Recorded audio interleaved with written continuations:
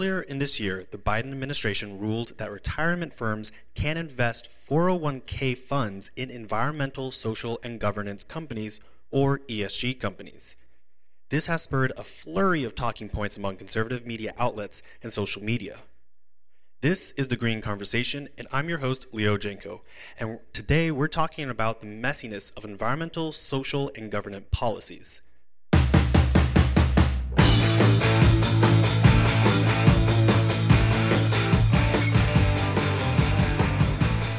So, the Department of Labor rules that retirement plans can invest in companies considering climate change, board diversity, and multiple other factors. This was an initiative to follow through on Biden's campaign promises. Biden argued that firms should maximize financial returns, and allowing investments into ESG companies would do that. But what is the issue behind ESG policies and companies? And why am I bringing this up in an environmental podcast? Well, for starters, they conflate environmental issues with all of this. So I think it is imperative to look at this policy to see if is there any environmental justice or good coming out of it. So from the conservative standpoint, there are multiple reasons why ESG policies can be risky. From the environmental cost to the loss of investors' returns, conservatives have pointed to several issues. However, I want to focus on the values behind these policies. Pointing out the investment risk is not a criticism that necessarily ends the conversation for ESG policies or change them for the better. Many conservatives argue against ESG policies within corporations from a capitalistic or profitable value system. At the end of the day, it is the responsibility of the corporations to maximize the shareholders' investments and produce a product for consumer demand or need. If a new value is unable to be transformed into a product with a reasonable economic return or profitable outcomes, that value is not going to be useful. But this argument against ESG policies can be misleading. Politicians or other moral entrepreneurs who support ESG policies do see reasonable economic returns or profitable outcomes for them. I'm not saying everyone does. Thus, it is more appropriate to look at the values expressed by consumers than values expressed by politicians. When you consume for the sake of consumption and not reselling, you do not operate under the same capitalistic value system. For the products from ESG companies to survive, there must be a use value for consumers, and use value is not the same as valuing profit. Most consumers will not buy a product to resell it.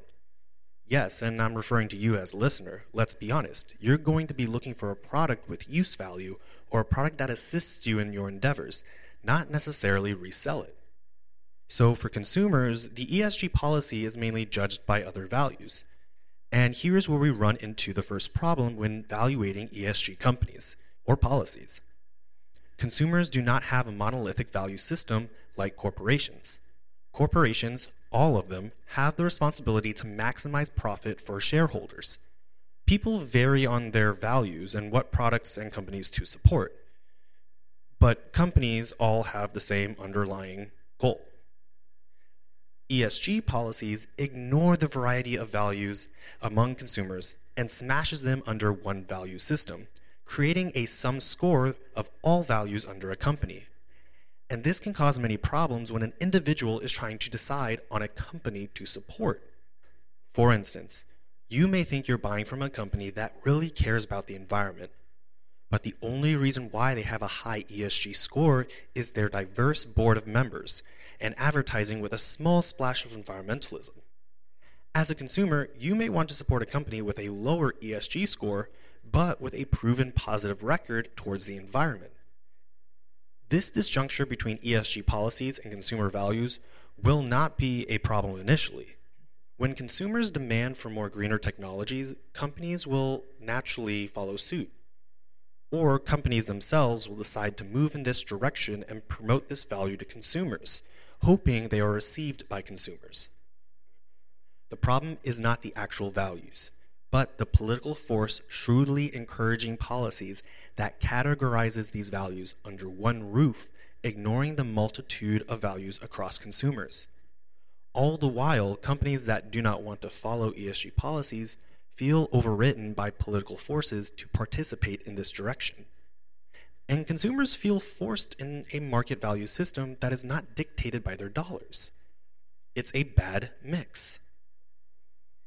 In February 2021, the Biden administration passed an executive order requiring assessment, disclosure, and mitigation of climate pollution and climate-related risks in every sector of the economy. In early March 2021, the Securities and Exchange Commission, or ESC, established a climate and ESG task force with the Division of Enforcement.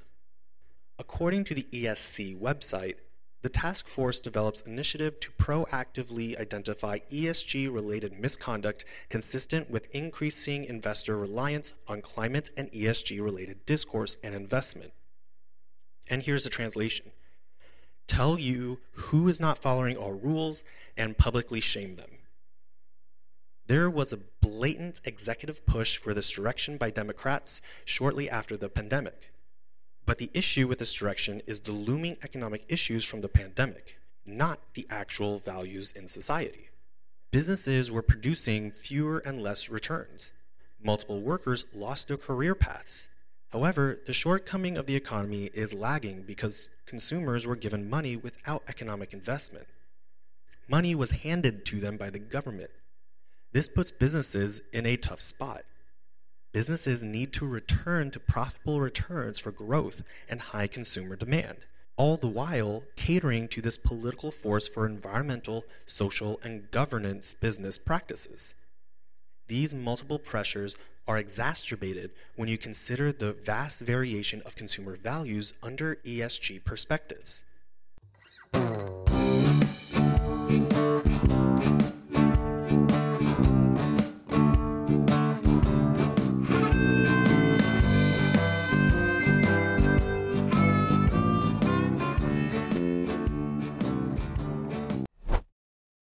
Basic capitalistic economy would say that businesses produce products that are in demand from consumers or improve the labor of consumers in the home or work area. Government intervention disrupts the economic relationship between consumers and business. Though government intervention was needed for certain historical events, there is some murkiness around how and when the government should get involved. Some socialist scholars do not see the emergence of socialism from government force, but a natural progression between government, consumers, and the economy, typically when economic crises are confronted. And no, the pandemic was not considered an economic crisis, and this is where the problem arises. We manufactured an economic crisis. It did not happen organically through the capitalistic system. So, getting all that aside, knowing that there is a disjuncture and discourse between the values of consumers, businesses, and politicians, what does the research actually say about this stuff and in terms of profit for business? Is there any research that these policies help business revenue? And how? Well, literature will vary in methodology, and thus will have different results. So I tried to narrow down my search. When I was looking for academic studies focusing on the USA or American companies, I found articles that had mixed results on ESG policies. Literature finds a consistent increase in company rates when ESG policies are used. But other studies that look further into the operations and return of businesses, results did not point towards a good outcome for ESG policies in the long run. One study by Michael Kupici at the Harvard Management Company wrote about a paradox with the ESG policies. In his review of our current knowledge of ESG policies, there was actual little investment in ESG practices and management. Firms with these policies supported the policy without having any knowledge of how to operate under the set of practices. A reasonably impressive 57% of the respondents said that they integrated ESG factors into the whole investment analysis and decision-making process. But on a series of follow-up questions, these same managers exhibited poor intentionality on ESG measures. Capucci's study goes on to discuss that fears of costs and underperformance create barriers towards the full integration of ESG models. Also, the values for ESG policies is only recently, and thus there is no data to compare the outcomes between companies. However, the main issue, according to Capucci, was the dissonance between long-term goals under ESG policies and investors' short-term performance initiatives. I do find this intriguing that the disconnect is not investigated further. If investors were not investing because the profit implications are not shown, then ESG policies are running on a hypothetical goal to justify its profit implications. Investors typically look at a company's profitability in a 1, 3, or 5-year span. If there is a profit, an investor may want to buy in. If profit doesn't seem to grow, investors pull out. This is one of the main criticisms from the conservative standpoint. As I've mentioned in other episodes, hypotheticals are bad for policies. You can try a policy that could help the environment, but if it does not produce profit, you need to come to reality. Pushing for a hypothetical profitable goal while being environmentally friendly turns into a wild goose chase, and this relationship between profit and values is based on our current economic value system. And I'm not going to debate on what it should be. I'm only discussing what is in our current situation. So I found Capucci's research very interesting. The profits that we see, or at least the growing profit margins under companies with ESG policies, are growing, so you would assume that ESG policies are helping. But according to Capucci's research, they're operating on a completely different value system. So they're not actually following ESG policies to make this profit. It's just something in the back of my head. However, this has not stopped President Biden from passing an executive order making it mandatory for investment firms to focus on companies with ESG policies. Valuing ESG policies would not be a problem if the hypothetical profit goals were not hypothetical. Luckily, the House of Representatives are trying to prevent poor investment for economic retirement plans, and thus we can therefore focus on more practical environmental policies. That I'm just adding on, not necessarily what they're thinking, but for me, by moving away from these hypotheticals, we can actually focus on practical environmental policies.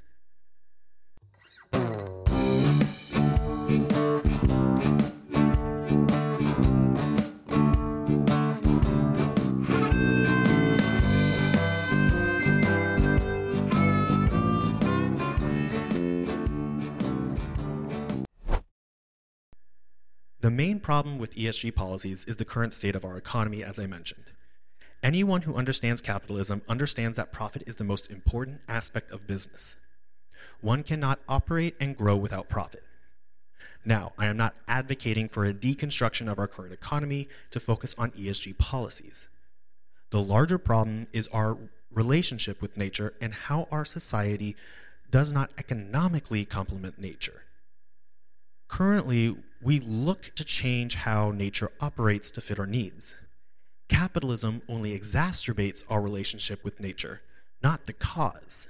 Though you can make the argument that certain technological innovation does create new harmful relationships, it's still based on our messed up initial relationship, even if we didn't have capitalism.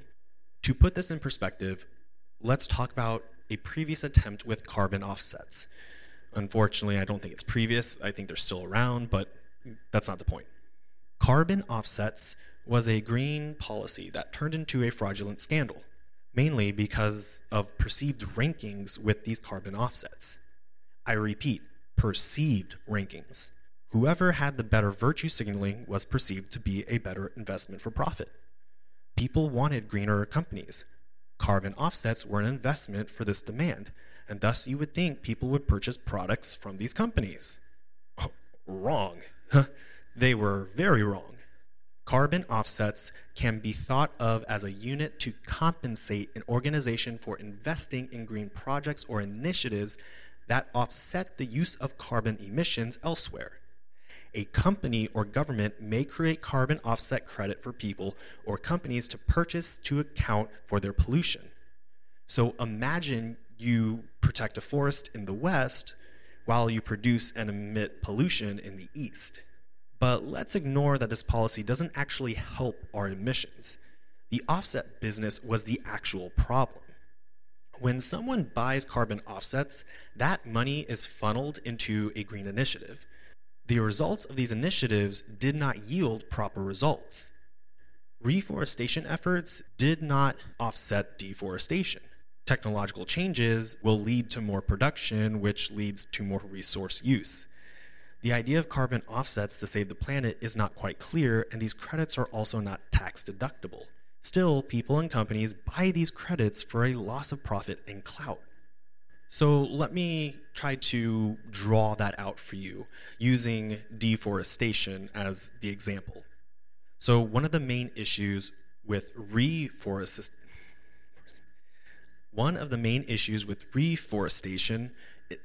I will never be able to pronounce this. One of the main issues with reforestation initiatives through these credits is the time it takes to grow a forest. One tree takes 2 to 3 years to mature in proper conditions.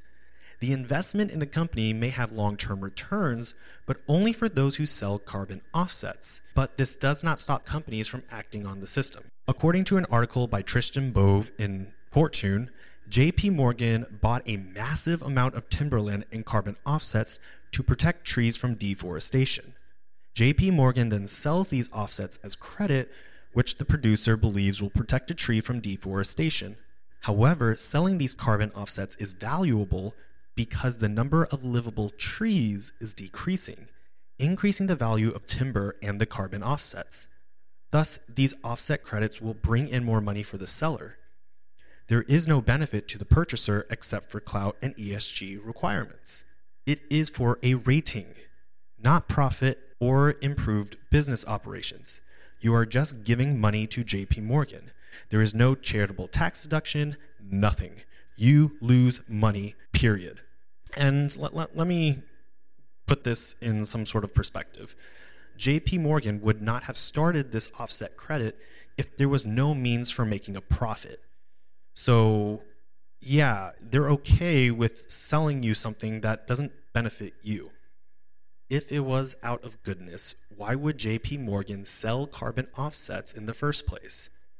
These credits are worthless for a purchaser unless they sell the credit.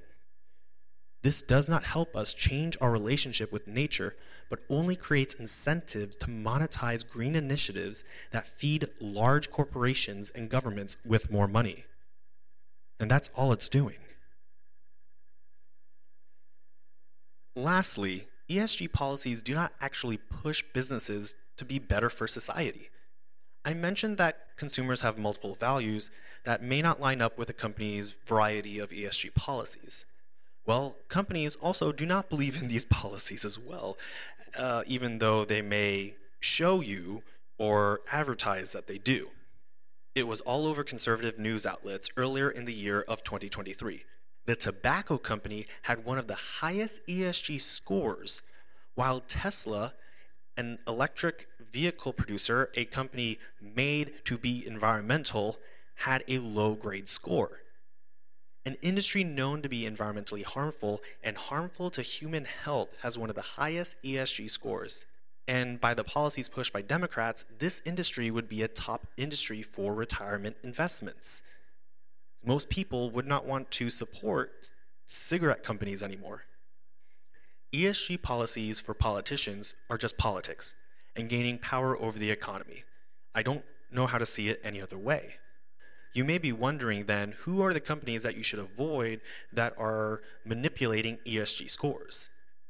Well, good luck. The S&P, which ranks these companies, does not give a list of the top 100 companies in plain sight. You have to go digging for it. Thus, most people do not have reasonable access to the list of high-ranking ESG companies. Of course, because it's not for the betterment of society, it is only for profit and investment. Companies themselves do not believe in ESG policies. It is for themselves to get your attention to buy products and to invest in them, and that is it. So I hope this helps you understand ESG policies a little more. It did end on a very dark note, and I apologize. But thank you for turning in. This was The Green Conversation, hosted by me, Leo Jenko. If you want more information on what I do, please visit leojenko.org. Until next time, y'all.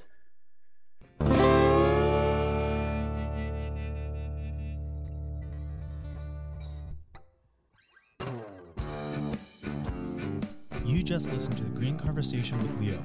If you would like to contribute to the podcast, please visit leojenko.org and sign up to be a member of the community. As a member, you can get content all year long compared to public listeners. You can also follow the podcast on Twitter and Instagram. Search for The Green Conversation. Music was produced by Michael David Mobley. Sound and scripts were produced in-house. Research to make this episode is cited in the episode description. If you would like to make a one-time donation, please contact me for further details. Contact information is on the website. Look for the next episode in 2 weeks. See you then.